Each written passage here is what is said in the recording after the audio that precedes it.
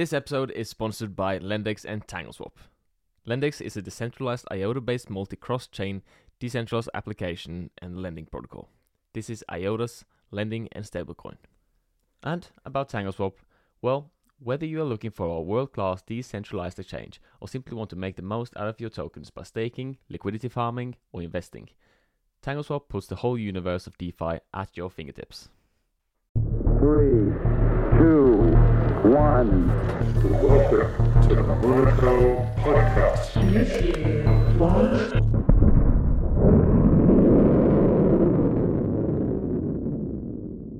Welcome back to a new episode, guys. With me, I got Hans. For those that doesn't know him, he's a developer at IOTA, and this is the most requested episode by far. So finally, welcome to the podcast, Hans. Yeah, hello.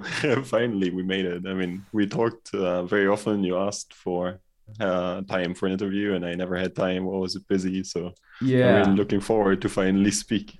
Yeah, I've been spamming your DMs there for quite some months now. Understandable, you got stuff to do, and as usual, like now we're pretty much closer to if we did it some months ago, so it's probably a little bit more interesting to do it right now.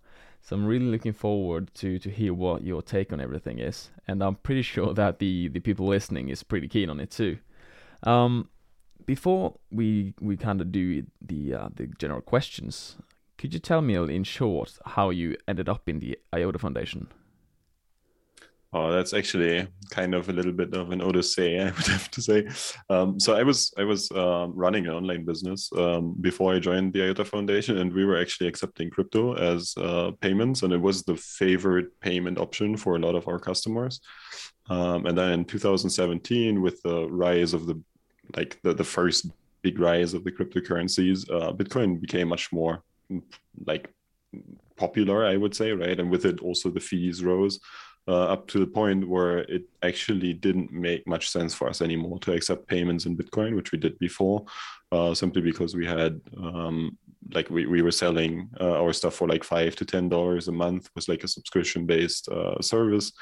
And we were looking for alternatives, like alternative payment options that we could potentially use. And I was like looking at the crypto space, and I discovered IOTA more or less during the time when it got the most attention, like when it rose up to $5.70 or something on the open market. And I looked into the technology and talked a lot to CFP, and the entire vision of a network where users could just send money around like an email without having to spend fees or like paying miners sounded very compelling. And also, what kind of surprised me was that the concepts that IOTA was trying to use, like this idea of blocks referencing each other, kind of made a lot of sense to me, even for somebody who didn't have a lot of background knowledge on cryptocurrencies itself, because I've never really looked into the technology before.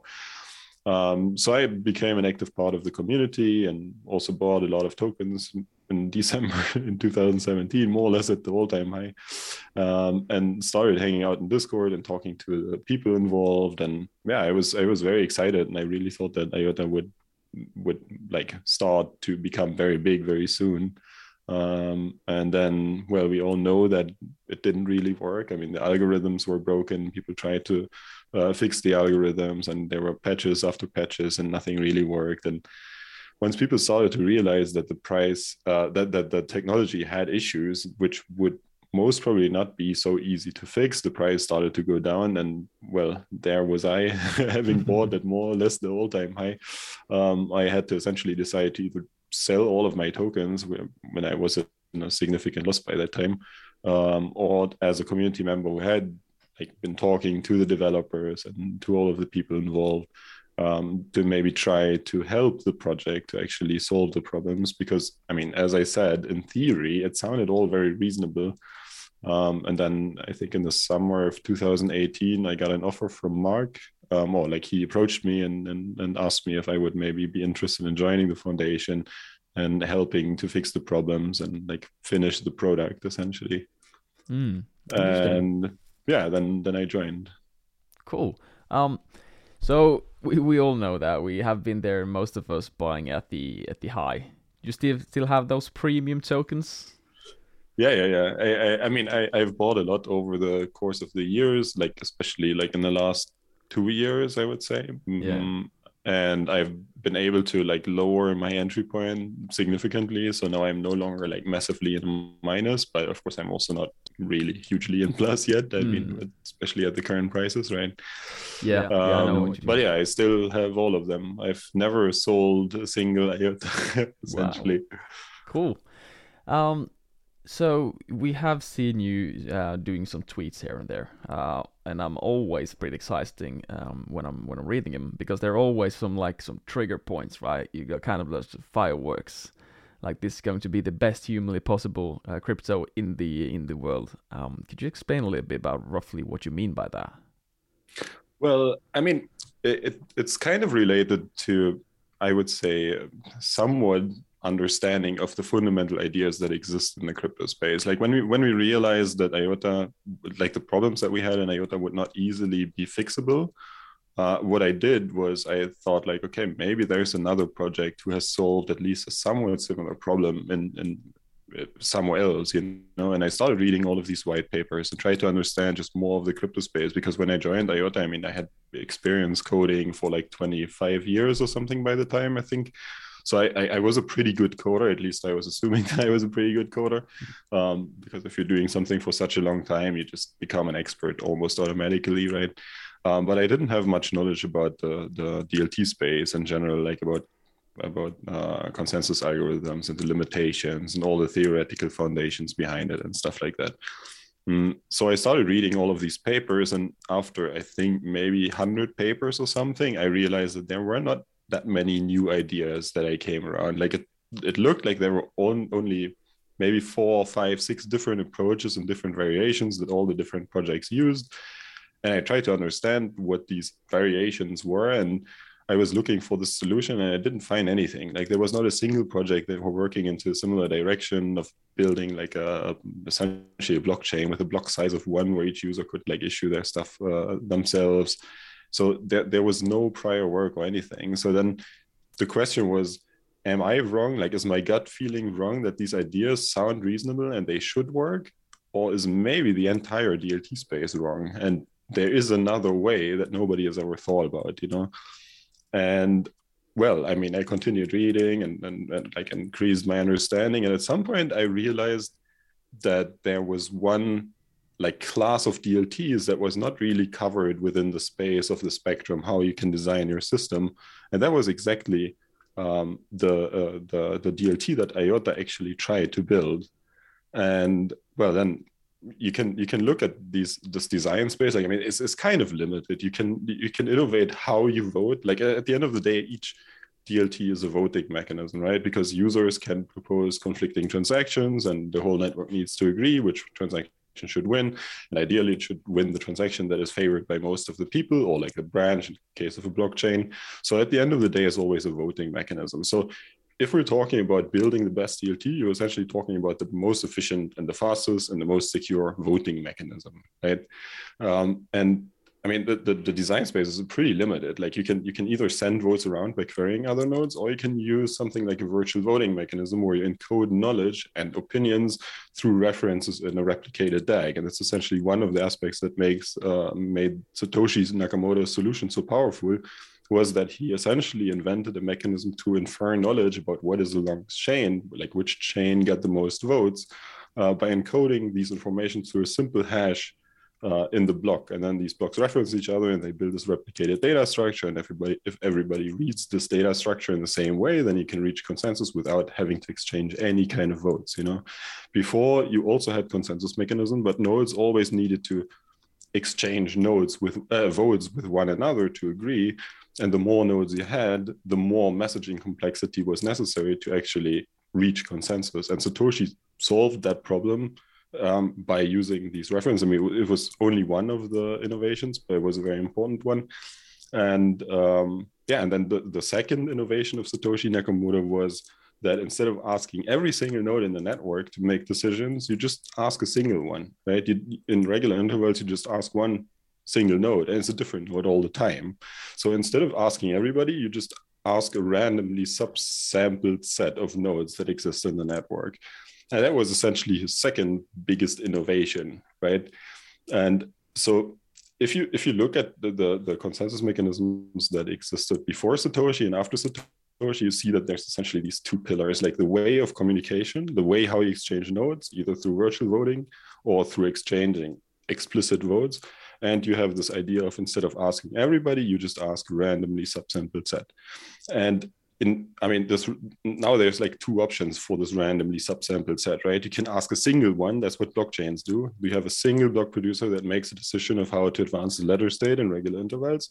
Or you just ask, like, let's say like 50, 100, 200, whatever. No, it's like you can also make this community, of course, slightly larger, right?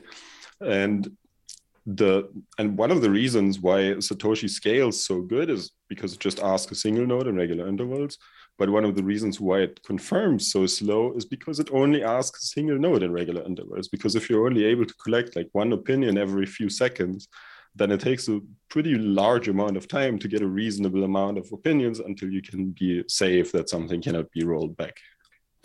And so if you assume that these two pillars of DLT design define how this DLT behaves, and I think that's actually the case, then there's one space that seems to be optimal in the case that you're asking not everybody, you're asking a subset, you're using these virtual voting mechanisms that Satoshi invented to reduce the messaging complexity, you get fast finality times, and it's the I don't know, like the quadrant or the region of the DLT design space that combines all these benefits that you have that you can possibly achieve, right?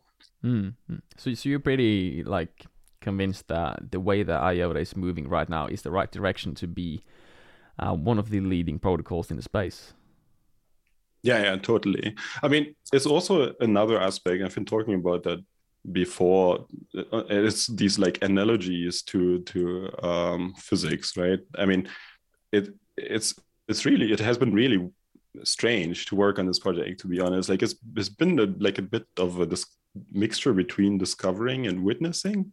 Like, I don't know, it feels like the solution was already there and we just needed to find it, kind of. Like we had a rough idea how to do this in the beginning and we started coding, and then whenever we faced a problem, we had to go back to the drawing board essentially and like ask ourselves, okay, why does this not work? What is the cause for our algorithms, for example, to fail or to have bugs or whatever?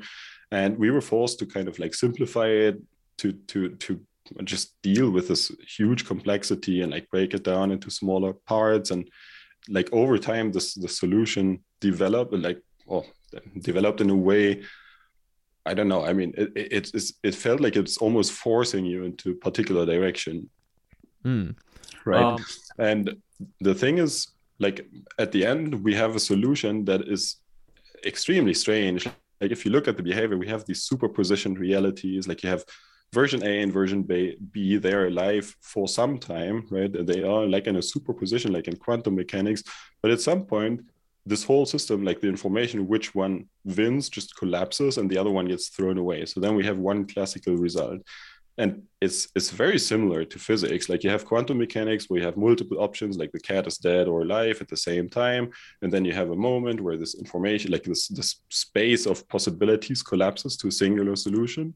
And I saw all of these similarities and I've been like looking into the physics space to understand if there's been other like researchers or something that have been at least exploring similar ideas. And I stumbled upon a theory which is called the transactional interpretation of quantum mechanics, which is essentially almost a one-to-one copy of what we are proposing. It's from 1980s. I've also been talking to Ruth Kastner, which is the expert in this theory, and talked to her, and we discussed the similarities of our technology to the transactional interpretation of quantum mechanics. And she agrees with me that there is a huge amount of overlap. And it's really interesting to see, like for me, it's a really interesting because it kind of resulted in my worldview or my perception of how the universe, the world, everything works to completely change through the course of working on IOTA. What do you think needs to happen, and like where are we in terms of seeing that the market and the tech world start appreciating this technology? Like where we will start to see that, okay, it was actually correct. IOTA did become the base layer. I mean, there's still a lot of work, right? I mean, currently we don't even have like smart contracts deployed on the network, and I think that's also one of the biggest problems of the technology. That's just incredibly complex to build and understand. And I'm not even talking about the amount of code that is necessary to make this happen. It's not much code, but the code itself is so complicated, simply because it spans over multiple layers and dimensions. Kind of like you have not just one DAG, you don't have two DAGs. We have in total we have like 7 or 8 DAGs that are like directed acyclic graphs, right? They're all overlaid on top of each other, and where we infer information and knowledge from one until the other. And like in the physics term, what physicists usually call this the holographic principle. So you have essentially the universe in our model. Like if it would work like this, it would be holographic. So that means the reality that we see in the tangle is not the real reality. It's the reality, like what is truth, is constructed as a higher level ontology on all the data that you have on the underlying system. But I mean, it's kind of tricky to really wrap your head around how everything works. And I think like even in the research department, or like in the Goshamer team, I think there's not a single person who could say like, okay, I have a complete and full understanding in my head how everything works together, because it's just so fucking complicated. You can look at individual modules and you can understand them, and the modules themselves are kind of easy and simple. But now they are, but they were very complex before we did the refactor. And then you can understand that. And I think even people who have no idea of coding, or who are kind of like new to coding, can understand the components in themselves. They're not too complex, but the interplay of all of these different DAGs just gives so much emerging complexity. You know, this thing behaves like it's almost alive to some degree, right? And I've also been in contact with some researchers who are actually exploring similar ideas of life, intelligence, and stuff like that being emergent phenomena, in the same way as quantum mechanics and the theory of relativity seem to be emergent phenomena. So I'm really trying to explore and understand the space and see what all of these ideas lead to. And there's actually a very large amount of overlap in the realm of a lot of different disciplines who are actually looking into causal relationships in the relation to like how does cognition come into existence, you know, how does life, intelligence come into existence. You have these ideas of agent-centric kind of software that behaves smart in a way to achieve one specific goal. And this is very similar to what we're doing in our software design, where we're essentially having all these different modules which are like tailored to one specific goal, and the interplay of all of these components leads to what we know then as our like multiverse consensus. So I'm guessing that we're not too close to your price prediction of $5,000 per MI. Yeah, I mean, that was also not necessarily a very realistic assumption, right? And I've also not said that it would be that expensive. I just said that it's not completely unreasonable to assume that this could happen at some point in the future, because I think ultimately the technology will converge, or at least I'm hoping that the DLT space will converge around the technology that is like most efficient. If there is a singular technology that is better than anything else, why would you not build our distributed like future on that technology, right? It just doesn't make sense. And especially in the context of DLTs, I think there's a very big driving for like economic and security aspect to it. So it's not just ideology and like to say, okay, I like this product over this product, or this community is like maybe more prominent already or whatever. Because at the end of the day, if there's like two networks and one can offer the same services a little bit faster and is a little bit more secure and it's a little bit more efficient and cheaper, then people will just naturally converge to that technology, because executing trades and doing finance and storing your assets on this more secure network is like in the long term most probably a strong enough incentive to move all the other people over, right? So I think we will at some point converge to a singular platform, at least to fuse like handful of like settlement projects, and then there will be a lot of like layer 2 projects and stuff like that building on this, of course. But I think when it comes to layer 1s or potentially layer 0s in the future, there will not be that many projects that survive, I think. Yeah, I completely agree with that. this being the most requested episode so far, I thought it was better to ask the community what kind of questions they would like me to ask you. So I have made a little bit of a list here with different questions where the people are wishing to hear your opinion about. The first one in his view, are there any economic or technical reasons that might prevent IOTA from becoming the next big thing? Well, I mean, there's one thing that I'm a bit worried about, and that is just our, I would say, like financial situation in comparison to all the big like projects that did their ICOs after 2017, because all of these projects have been able to collect hundreds of millions of dollars, right, in their ICOs, and even in the bear market that we're currently in, and with like decreasing token valuations, they still have a huge amount of firepower.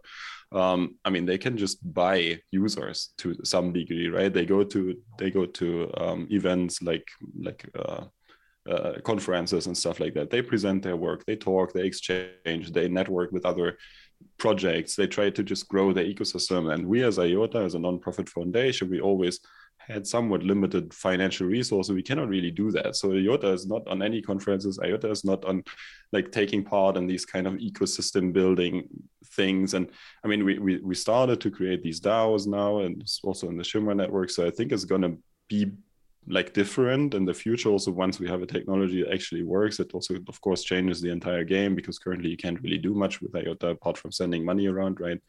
That will hopefully change soon. But I think when it comes to our economic situation compared to all the big players, I think we're a bit like behind. And I think it would be nice if we could solve that somehow. But yeah, I don't know. It's a tricky question, right? Yeah, absolutely. And yes, I think that's kind of the only thing that I'm really worried about, because I don't think the time per se, like even if it takes us now another half a year or like until next autumn or something to deliver core side on some productive mainnet, because of course you want to do testing and stuff like that, right? And we also need to mature the code base a little bit more and have unit tests for everything. So it's still going to take a while until it hits mainnet, but I think the technology will be at a point in time, like will be at a point very soon where it's no longer questionable if it works, and it will also no longer be a question like how fast we have confirmations and stuff like that. So people will definitely be able to see a reliable network that works as advertised, and they will know what to expect from the technology that we're building. Yeah. Good answer. What does he believe is needed for IOTA to make a breakthrough in the real world? Well, that's a very good question. I mean, it's also something that I recently addressed in my latest blog post. I mean, it's also been quite a while since I wrote that about like tokenomics and DLTs and the use case of DLTs. And I mean, I've been speaking about like DLTs as a new form of what we call bookkeeping for quite a while. So I see DLTs in general like as an evolution of the way humans keep track of things, how they organize themselves and stuff like that, right? And 10,000 BC, for example, we had the invention of the first form of accounting, the single entry accounting, and it was a huge breakthrough for humanity because suddenly we were able to keep track of more complex organizations than just small villages with up to 150 people. And we essentially had the first civilizations that arose, and like the first states and stuff like that, right? And for almost until 1500 or 1400 something, we used this form of accounting, and it's everybody knows how it works. You know, you have like this table with 3 columns with a date and then like a small description and then like some amount. So if you keep track of your household cash expenses, whatever you write, like at the beginning of the month, you write like, okay, plus 500 euros salary. And then the next day you write like minus 30, I bought like milk or something. And then the next day you do minus 5. I went to the cinema or something. I mean, this is arbitrary numbers, right? And then at the end of the month, you draw a line and you say, okay, I have like 250 euros left or something, right? So you can keep track of these kind of things. But the problem with this kind of ledger, where you just have all the entries in a single list in a single account, is that it becomes really hard to keep track and to audit and to maintain if this list gets very long. Because imagine like a medieval merchant or whatever wants to know how much he spent on one specific topic, like rent or something in a big organization, then the larger this thing is, the more lines he needs to check manually to see if the description somehow fits into this specific categories. So it's very hard to answer all kinds of questions towards the operational status of your organization. So then at the end of the medieval times, we had Luca Pacioli, I think it was 1497, but I'm not entirely sure. He invented the double entry accounting, where essentially just instead of having one account, like one list of entries, you have multiple of these accounts. And whenever you increase your cash holdings, for example, and you receive 300 euros, then you have another inverted account where somebody loses 300 euros, right? Like the guy where you get the money from, kind of. So you modify the balance not on the receiver side only, like your book, but you also modify the balance on the sender side, kind of. And then you can look at all these different accounts and you can, for example, say, okay, how much did I receive or how much did I spend on rent? And then you look on your rent account and you see all of the rents lined up, and then you can sum them up.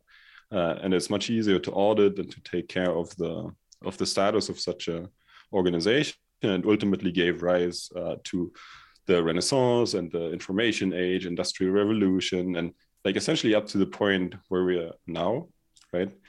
And it also enabled us to build democracies and things like that, because it was much easier to audit the books of different economic actors and compare them and build a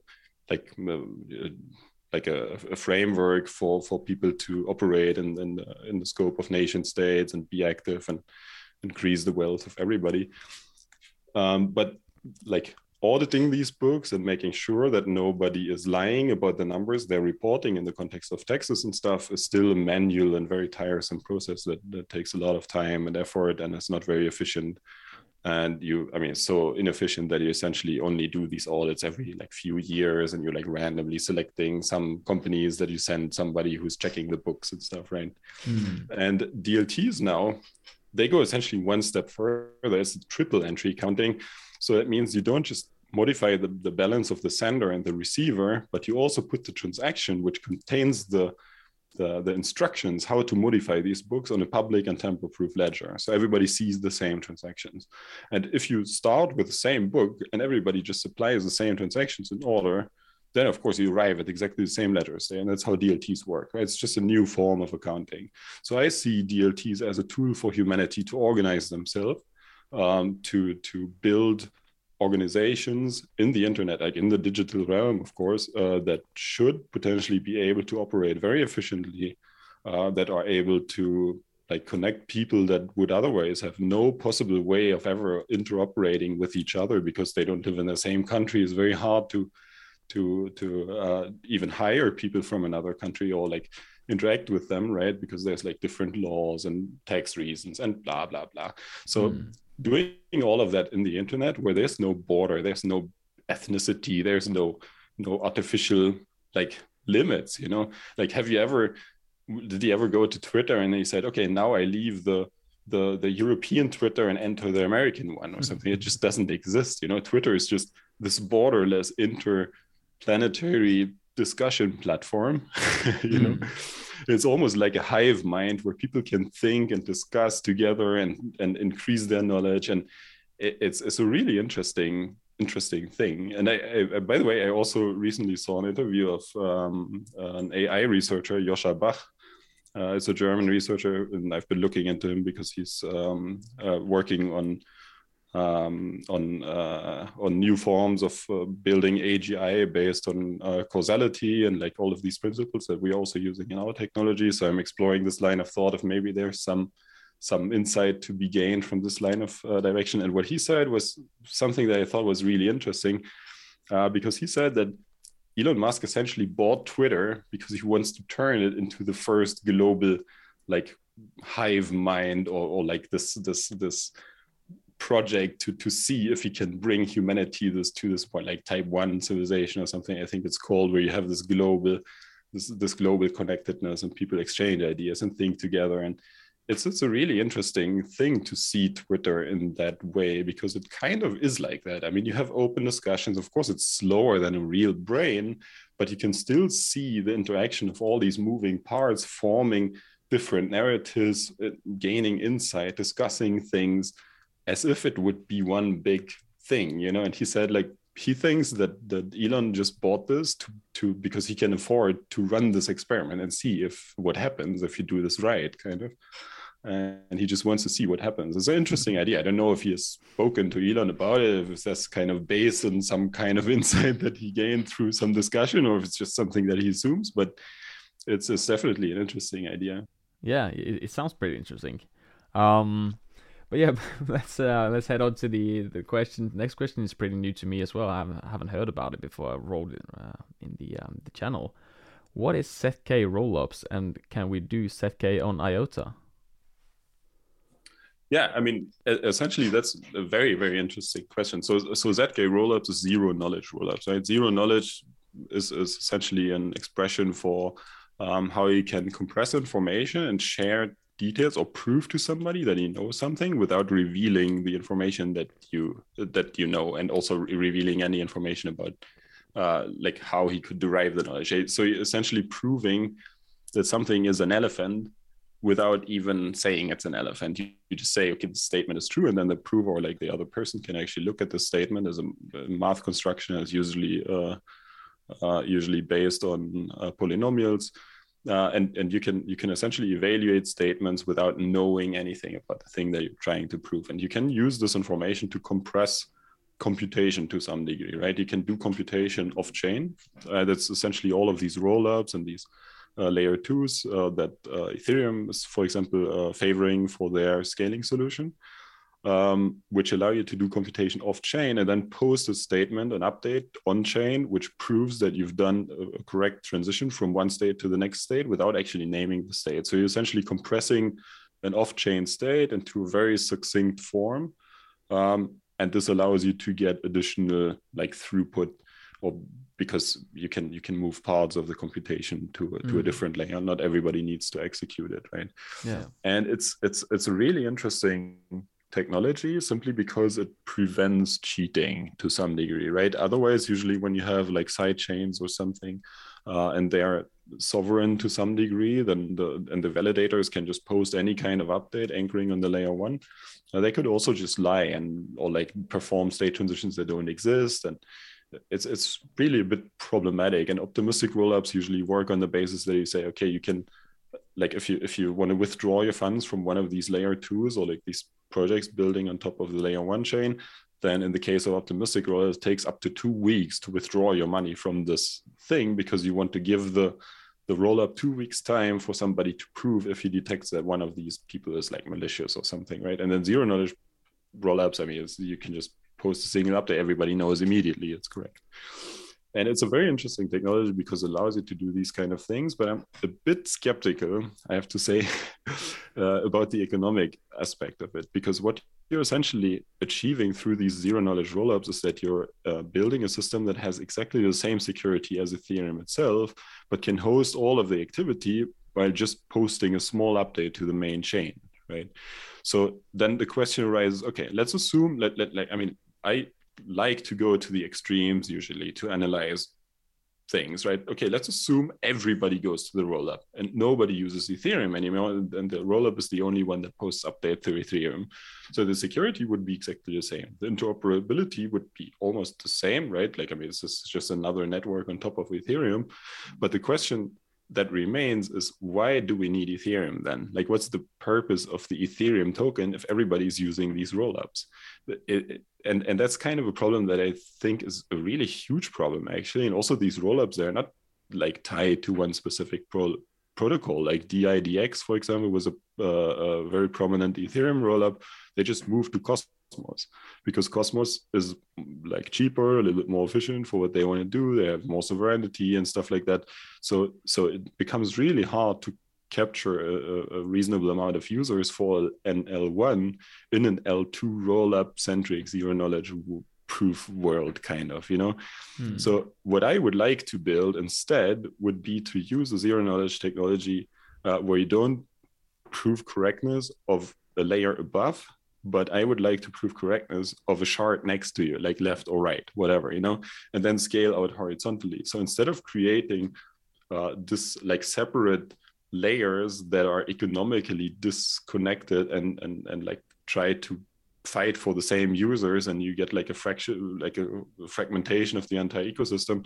I think a much better approach would be to build a DAG-based structure where essentially one shard just proves the correctness of the shard left to it and right to it, and then you just make a circle, like a big sharding circle space, and then you can essentially prove that everybody's like nobody's lying and all the shards are honest.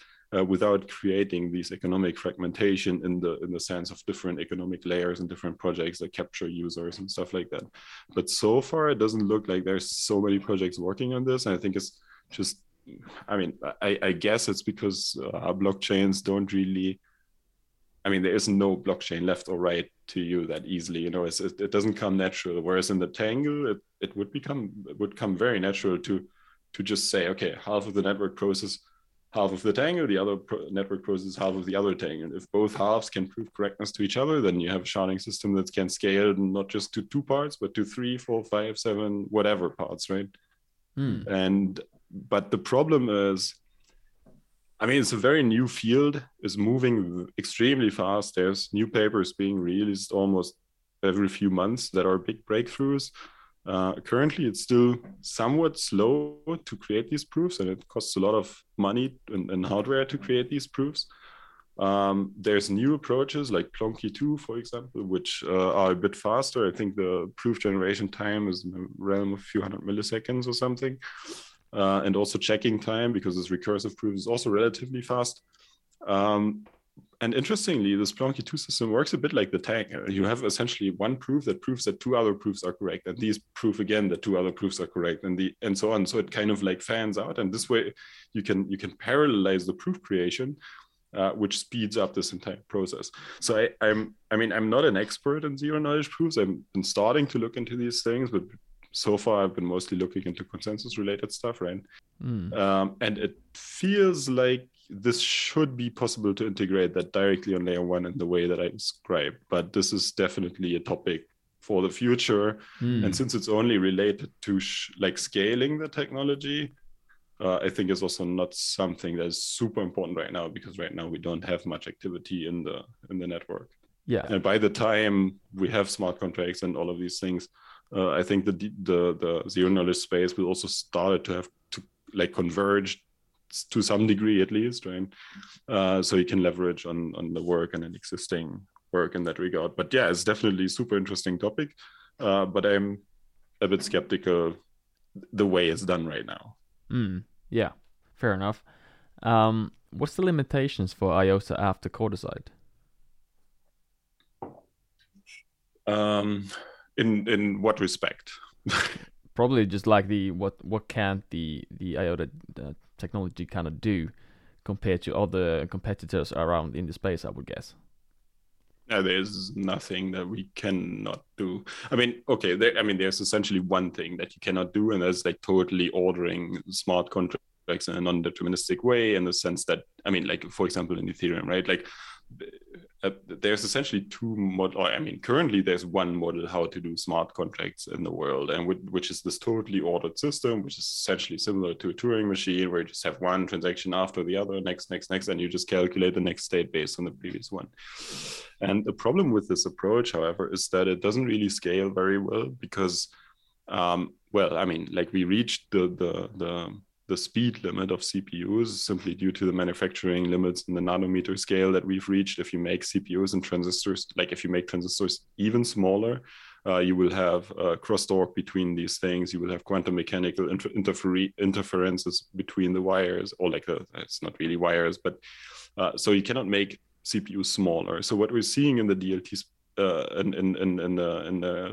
the CPU realm is that CPUs just get more cores. So you scale out horizontally, right? So instead of having just one CPU, you have a quad core or an 8 core, a hexa core, like now you have 16 cores, 32 cores, and even more. Like, it just gets, instead of having faster CPUs, you just have more of them. So if you always need to execute all transactions, or like all state transition one after the other, you can just use a single CPU. Like, you cannot make use of this horizontal scaling of the hardware that is existing in the world.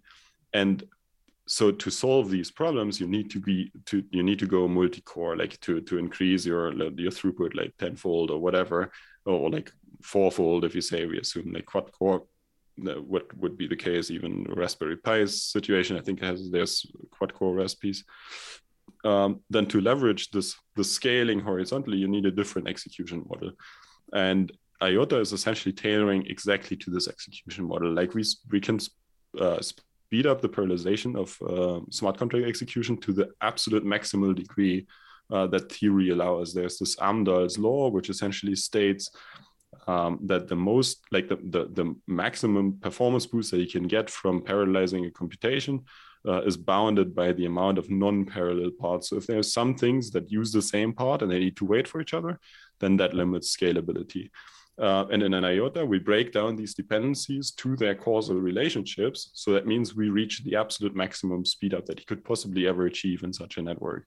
And interestingly, there's like SUI, for example, they're doing something very similar. They're also still in their testnet phase, and they also use a somewhat simpler idea. But I think the space in general is moving towards these better. And we also have Fuel with the Sway language is essentially going in a similar direction. So I think it's definitely the superior model. But there are some things that you cannot efficiently do because there's some smart contracts, like, for example, AMM-style liquidity pools that rely on this sequential ordering because everybody's trading against exactly the same pool and exactly the same state. And this is something that doesn't really translate that well into the realm of IOTA because we can only process like a causal update and then the next one and next one and so on. So if you would have like, let's say 10,000 people that try to swap against an AMM style liquidity pool, that would be completely impossible. In Ethereum, something that could potentially, I mean, it's also impossible because 10,000 transactions on a single core, you wouldn't even be able to process that. So you're limited to like maybe 100, 150 interactions or something per second, whereas in IOTA, you would most probably be limited to like 3 or 4 interactions per second. But this is per smart contract instance. And I think this whole idea of using pools for everything, which is kind of coming from this totally ordered paradigm, because the state transitions are so slow in blockchains that you cannot just do one and then the next one and next one and next one and do this like in the same way as we do it with IOTA. So a lot of the use cases that we've developed are based on concepts that I think are not very optimal. And there's different and better solutions that even don't have these problems with slippage, like order book based DEXs and stuff like that, for example, which I think will ultimately be the better option. Cool. So in theory, it's not really a limitation. It's only a limitation if you want to build something like the way it was built before. Yeah. Well, it's way beyond my understanding, but I kind of get what you're trying to explain there. But still some questions left here. How far has the team progressed with the mana tokenomics, and which mana are you looking to implement with 2.0? I mean, for now, we use the mana as it was before. So this is ICCA congestion control algorithm where mana is essentially a deficit that gives you like throughput in regular intervals. So that means if you have like, I don't know, 3 transactions per day, then you can send one every 8 hours, which is not ideal for the user experience, right? And this is also the case if you haven't sent anything for a year, for example, right? So and I think I mean, it's not ideal for the user experience. I don't think that any human would send a transaction every 8 hours. I cannot plan my spending behavior ahead that I know, okay, now I can send one or something, that doesn't make any sense. I don't know, in the morning I drive with the subway to work, I buy my ticket, then I maybe buy a Coke, and in the evening I drive home or something, Yeah. But I want to freely decide when I want to spend these resources. And that's essentially also the reason why we kind of decided now that we want to go with this mana burn model. So essentially by holding tokens, you receive mana, which is essentially equivalent to a throughput quota, and it just rises over time in the same way as you're used to it in games, where you also have this mana bar, which fills up over time, right? And whenever you do an interaction or you want to do something in the game, or in our case, in our network, you can spend some of that mana to pay for this action. So it has a rate limiting function in a way, in the same way as it is with games. Like you cannot spam spells, or you cannot just cast things all the time. You need to kind of like think about, okay, when do I send something? When do I not send something? But since payments especially payments or some stuff that you don't always do. I mean, you pay a few things a day, if at all. Sometimes you don't pay something for 2 days or whatever. So it's not really. I don't think it's a huge user experience problem. And ultimately, I mean, if you have a network which has a limited amount of throughput, you need to distribute the throughput somehow, right? And doing it proportional to the amount of tokens that people have sounds like the only reasonable way to do it. Because if you would not do it like that, and you would say like, hey, you give every account a certain throughput or whatever, then somebody who's rich would just make a lot of accounts, so he can just like split up his stuff. So the only thing that is not really gameable is just this linear association with throughput according to the tokens that you hold, and then just give people throughput quota over time. And I think it also makes a lot of sense to do this because we're having a resource that inflates linearly with time. So I have like 1000 TPS now, and then the next second, and the next second, and the next second. So I have a resource, mana, which is also inflationary over time, and it grows in the same way as the throughput that I can consume grows over time, right? So you have a very healthy system in a way. But currently, this is not implemented yet. But I mean, we're only talking about the changing the scheduler, which is not too much code. It was mostly I would say maybe like a political discussion or like a discussion or clash of ideologies that we had when we discussed these ideas. But this is also more relevant for things like once you have layer 1 smart contracts and stuff like that. So that's something that might come after Qualisite, because the current solution also works. It's just not so nice. If the network's fully congested and you need to wait hours between your transactions, it's just not so cool. But especially in the beginning when the network's not fully congested, it's fine. You can use it. Yeah. So what's the best way in your mind to onboard new developers for Shimmer and IOTA? Well, I think what we should definitely strive for is the best user experience you could possibly ever have, right? Like, I think if anything matters, then it's the user experience. And I mean, the idea of having a network that doesn't incur fees and allows you to use the network repeatedly without losing your tokens is also essentially about the developer and user experience, right? And I think we should just strive to build this simplest and best system as possible. I mean, currently we're not really there yet because we're still struggling or not really struggling, but busy to implement the consensus. So yeah, I don't know. I mean, it's currently we have Shimmer with the upcoming Shimmer EVM, which gives people the tools to build. But as I said, I'm not such a big fan of layer 2 simply for the economic fragmentation that happens by putting projects on layer 2.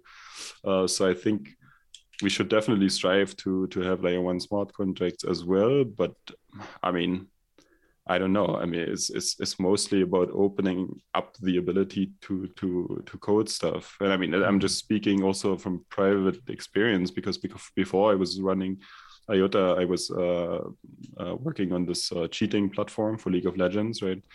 And the interesting thing is that when we built this platform, we didn't write a single cheat ourselves, not a single one ever. We just provided the framework for people to build their own scripts. So we built a framework that allowed people to hook to certain events, to read some information, to interact with the player. And then people just build the scripts themselves, and there was a huge amount of participation. It got really huge in a very short amount of time. But what this shows is that you need to give people you essentially need to build shovels and pickaxes instead of applications and tools. Yeah. And I think that's one of the problems that IOTA has had in the past a bit. We've been trying to build everything ourselves, from identity solutions to like all kinds of other things, like we even had this Abra and Qpla and like all of these programming languages at some point. I think we should just be pragmatical and look at the space. I mean, we've been doing that already over the last years anyway, because we tried to solve our problems and we gained a lot of insight about other projects. So we can just leverage on this knowledge and just look and choose the best option for all of these different things and just integrate them. And I mean, we're currently exploring, for example, layer 1 smart contracts. We're looking into Moog, we're looking into Fuel and to other projects. And I think we would just pick the one that has the best developer experience and fits best to our concepts. So, and what's your opinion about assembly? I mean, I'm not really involved in these kind of discussions, but it's a similar aspect as what as I said before, that I think, I mean, if you want the IOTA token to have value, right? You want the network to be used. You want the layer one to have utility. The only reason why mana would have value and give you like financial benefits, because you can sell it off to people who need mana, for example, would be because the layer one is congested and there's a high demand for throughput and there's high demand for this network. So at the end of the day, the job of a DLT is to sell block space, right? So now the question is, if you have assembly and you have these like layer two smart contracts, I mean, once the network is congested and you want to scale in that way, okay, it makes sense. I can understand that. But starting with that assumption and saying, okay, we build everything on layer two, I think that's a bit problematic, because it just takes away use cases from the layer one. Because then suddenly a lot of activity happens in layer two, and these layer twos only settle in regular intervals in layer one. So that's one of the reasons why I think it's very important to have layer one smart contracts, because you just want to drive demand for layer one throughput. Otherwise, the IOTA token is just doesn't have any like economic value and reason to exist in the first place, right? But this boils very much down to the discussion that we had before. So that's the reason why I'm not such a big fan of assembly. But I do think that, I mean, it definitely makes sense to also have layer two rollups. So I don't think I want to only have layer one smart contracts, because you also want to give people the opportunity to have sovereign rollups. Like, for example, let's say there's a company that has a very specific use case, a business use case that they want to run, and they don't want to compete with all the throughput on layer one, but they still want to settle on the same layer one. Then they can build their application-specific rollup to use the DLT and anchor the information and secure their network essentially by settling on layer one. And I think that's a very valid use case, especially for these like application-specific rollups, because you can do a lot of optimization there. And the zero knowledge circuits also become relatively small most of the time if you don't try to build a general purpose ledger. So I think for these kind of use cases, assembly and like layer two projects would make sense. But from an economic point of view, I think I'm more of a fan of trying to build layer one smart contracts. Yeah, I agree with that. Has it been difficult to stay motivated due to all the changes, all the pushbacks, as well as you be sort of treated as a celebrity by the community?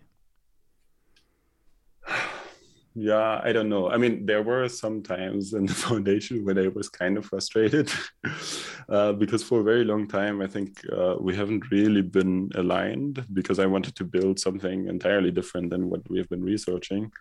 And yeah, I mean, like there were definitely times where I was like, oh man, what am I doing?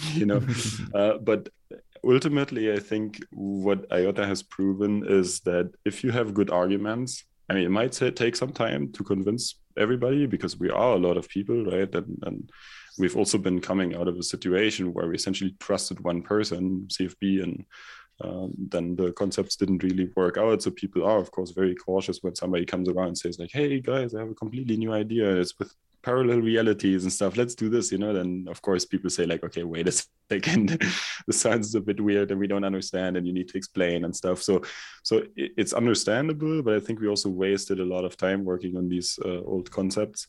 But now I think it's no longer a problem. We're all pretty much fully aligned. I mean, there's still maybe some points when it comes to some very specific details where we have maybe some small disagreements, but this is just natural, as is a part of the development process to evaluate all options and to just hear everybody, right? So I think right now it's good, but in the past it was very, very frustrating sometimes. Yes. Yeah, I can see that.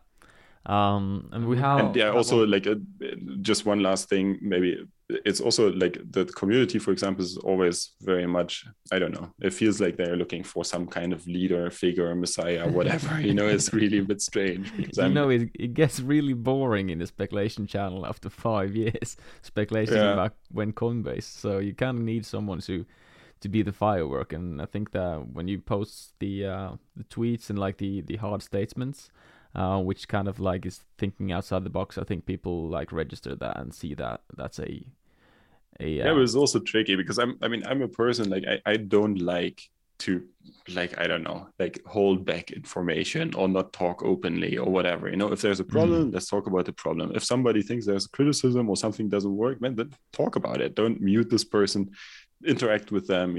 But there's also like, in the same way, if people ask me questions about what's the progress, where you stand, I say my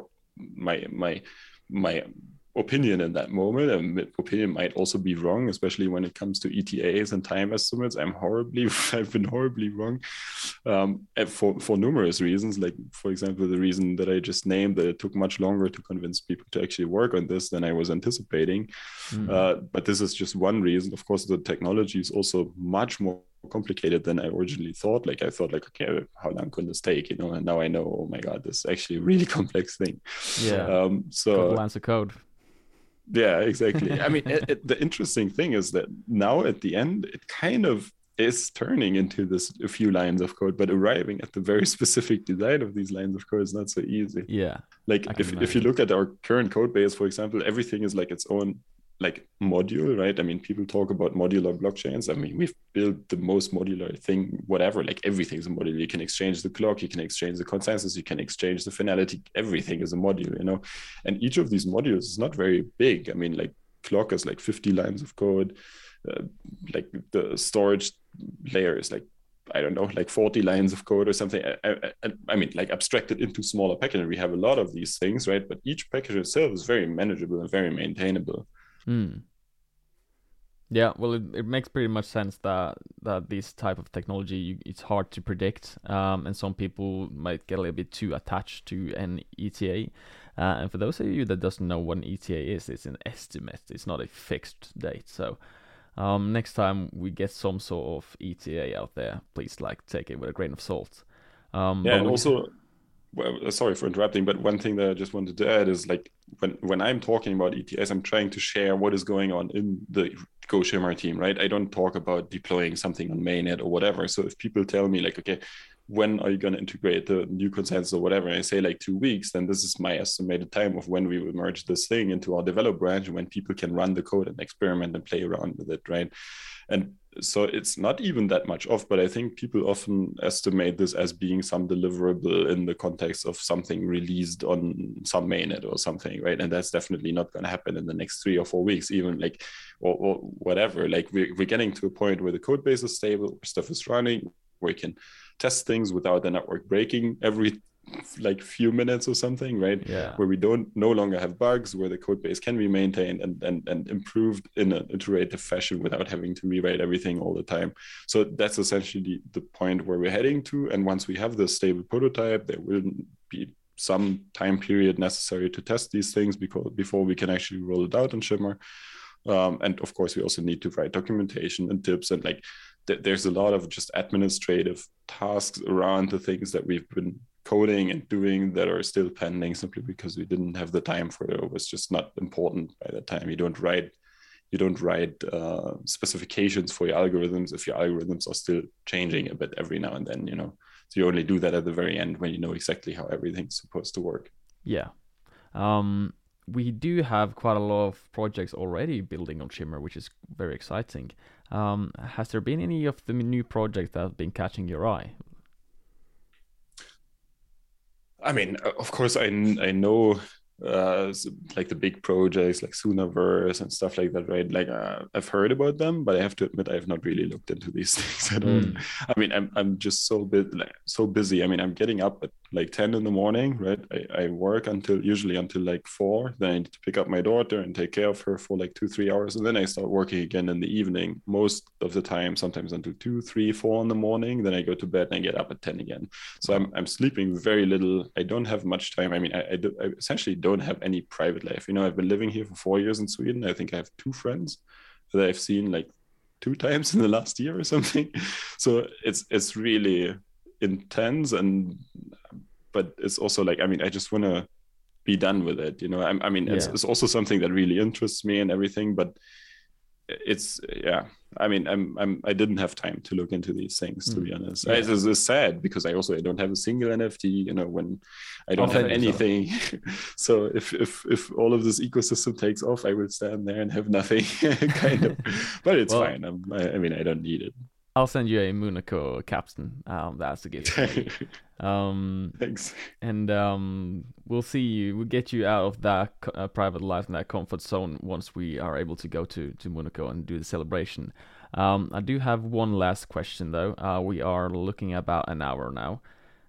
It's a very important question, and I'm not sure if you're able to tell me the answer for it. But I did think you actually kind of did earlier in the episode. When can we expect co-decide? Well, that's a good question, because I mean, as long as it's not done, it's really hard to estimate how much time does it take to clean up everything. Because, like for example, in the last 3 weeks, I think we started refactoring the way we organize state. So because we have to take into account, like for example, if we apply some transactions and the node crashes, what do you do? Like how do you recover from this crashed situation? In a blockchain, these things are extremely easy because you just process the blocks one by one. Like if one fails, you just process it again, and then the state recovers. In our technology, it's different because we don't really have these fixed blocks. So if you apply changes, how do you roll them back? How do you roll them forward? How do you create commitments and all of these kind of things? It's really tricky. I mean, I've never really thought about this aspect of the node before, because the development was mostly focusing on getting the consensus right and everything, right? But now this is done, we need to address these things. And I thought that would go really fast because we can just use the same schemes and stuff that everybody else is using. But it looks like, it took us now almost 3 weeks to finish and finalize some concepts, like how all of this makes sense, and also that you don't write information twice and stuff. So this took, for example, much longer than I thought. I mean, I'm very happy with how it looks like right now, and I'm currently, I'm going to write the description of the PR right after this episode, and hopefully going to be merged tomorrow or the next day. But this is a prime example of how it's a bit hard to predict how fast you progress, because everything in our code base is new, right? There's no precedent. Our technology is so different that it's really hard to anticipate how long individual building blocks will take. I think that we're really approaching a point where things become extremely stable, because the biggest problem in the past was that the network, essentially, when you spam too much conflicts or whatever, it just crashed because there were race conditions, they had a nil pointer exception or whatever. The code was so unorganized, it was really hard to debug these things. So the main focus right now is to get the code base into a state where it's completely stable, where there's no obvious bugs. Of course, there could be bugs that we just can't find in our internal testing because we don't test certain situations or whatever. This is then usually the reason why you want to have a public testnet, to really have something that people use and can play around with, even things that you don't expect. And I think that this, I mean, I'm not supposed to say ETAs. I've also promised myself to not do these things again, right? So let's just say we're getting very close now. I mean, also in particular to Christmas being around the door, and just it will most probably take a bit longer than I'm thinking, because also then after New Year's, maybe some people are still on vacation. And for example, the IOTA Foundation is also gone for the first week in January, so things will definitely delay a little bit, like in that respect. But as soon as the MVP is stable, which I definitely expect to happen latest maybe sometime in mid of February or something. Now I said an ETA again. Gotcha. Yeah, but I mean, we're getting to the point where we should be, or where it should be done, kind of, right? And then from that point on, we will of course still have to move everything to the Hornet code base, because everything right now is essentially a research prototype. We're already trying to write the code in a way that we don't need to rewrite it, because Hornet and Gossamer, they're both stemming off from the same code base. We even have this common repository called hive.go, where we have all the common libraries that we use. So there's a large overlap already between Hornet and Gossamer, but Hornet is a mainnet node, is much more maintained, it's much more mature, the code base, in the context of how the node itself runs, right? I'm not talking about the consensus algorithms and the Tangle and how everything of that is implemented, because I think there we're already maybe a bit better than Hornet, because Hornet is also something that has grown over time and they never really had the time to do everything clean. And we now in Goshimmer essentially coded everything from scratch in the last months, right? So I think we're at a very good point in that regard, but integrating that into the framework with the APIs and like to make all the wallets be interoperable with this node software and so on, that's definitely going to take some time. And I have honestly no idea how long that will actually take, because I've never worked with the API for the wallet, and like I have no idea how Hornet and Firefly interact and stuff like that. I mean, we have Muxer and Alex in our team who have been working on this, so it's not that there's no expertise or whatever, but I personally just have a hard time estimating how much time this will take. I mean, I would say it shouldn't take too long, because ultimately the API shouldn't change too much. I mean, of course, you don't have the API endpoints for milestones anymore because they don't exist. And maybe you have now some epoch related API and stuff. But at the end of the day, a transaction is confirmed or not. I mean, that's more or less the same thing. So I hope it goes fast, but I think some of my colleagues are a bit cautious when it comes to these things and think there might be delays in that regard, especially when it comes to also like exchange integrations. We've seen that firsthand. With the Chrysalis migration, how long it took for all the exchanges to upgrade and do all of these things. And I mean, there's definitely going to be another upgrade step necessary with Cordicide. So if you consider all of these externalities as well, also possibly asking audit companies to look at the code and stuff like that, there potentially could be some source for delay. But I mean, yeah. I don't know. No. I mean, when the tech is done, if you then need 4 weeks longer or 60 or maybe it's 3 months or whatever longer than you expected, if everybody sees it works and you can play with the technology and you see it works, I think it's maybe also not such a huge problem. Yeah, I completely agree with that, and I really appreciate the full answer there. And that's all the questions I had. I would love to do another one down the road. There's so much more that I would like to talk to you about, and I think next time we do have to talk a little bit about the UFO crisis that you made me go into. I went down that rabbit hole. I mean, I'm totally not like I'm not sure that these things exist, right? Might be, but I think it's definitely an interesting question to think about and ask. Oh, absolutely. Yeah, I've been doing probably 100 hours of Joe Rogan podcast lately, just diving into that. So anyway, but thank you so much for taking the time, and I'm looking forward to see what you and the team are able to do. I think 2023 will be a great year for all of us. Maybe not price-wise, because the world is currently a little bit on edge, but tech-wise, hopefully. Yeah, I think we're really getting there. I mean, it's also it's really hard to explain how everything feels. You know, we've been essentially on this odyssey for, I don't know, I've been joining in 2018. Now it's 2022, the end of 2022. And I've been working on this and expanding the ideas and going back to the drawing board and fixing something and going back to the drawing. And it felt like a never-ending story. And now we can finally see the light of the tunnel. You know, like and you can also see it in how other people in the foundation react. Like, for example, I always talk to Jonas. He's like a really capable engineer. He's like super smart guy and everything. I said, like, man, you need to become active on Twitter. You're such an interesting person, and like, you know so much about the technology. And it's really a bit sad that I'm the only person who's vocal about our tech, you know. And I think now we're at the point where even Jonas felt like, okay, this is gonna work. Let's get the message out, kind of, you know. Yeah, so I think the tweets that you guys are doing is really valuable to those that are kind of sitting on the outside, not really understanding the GitHub and like reading the code and all the keeping an eye on all the different Discord channels, right? So if they can just go into Twitter and see that you guys just being excited and you're doing the job and everything is going as it should, then it's just a real like confidence booster.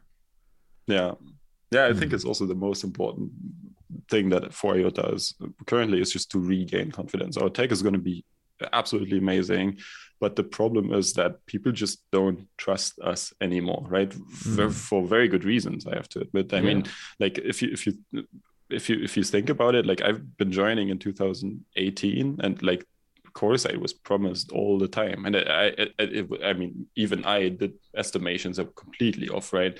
Like especially early on when I didn't know that much about the DLT space yet. I think it was like 2019 or something, after we released this FPCA, CA paper and stuff. I thought like, oh, this is super easy to implement because the consensus algorithm was not very complicated. We did simulations that you could code in like a week or two or whatever. So I thought like, okay, this should be done very soon. And I made these statements that people still hold me accountable from back then, you know. And then I realized, oh, wait a second, okay, we have a voting mechanism that's actually very easy to implement, but we don't even know what to vote on. Like we didn't know which conflicts existed in the tangle, where they began, where to attach, like all of these kind of problems. And I was like, what the fuck? Okay.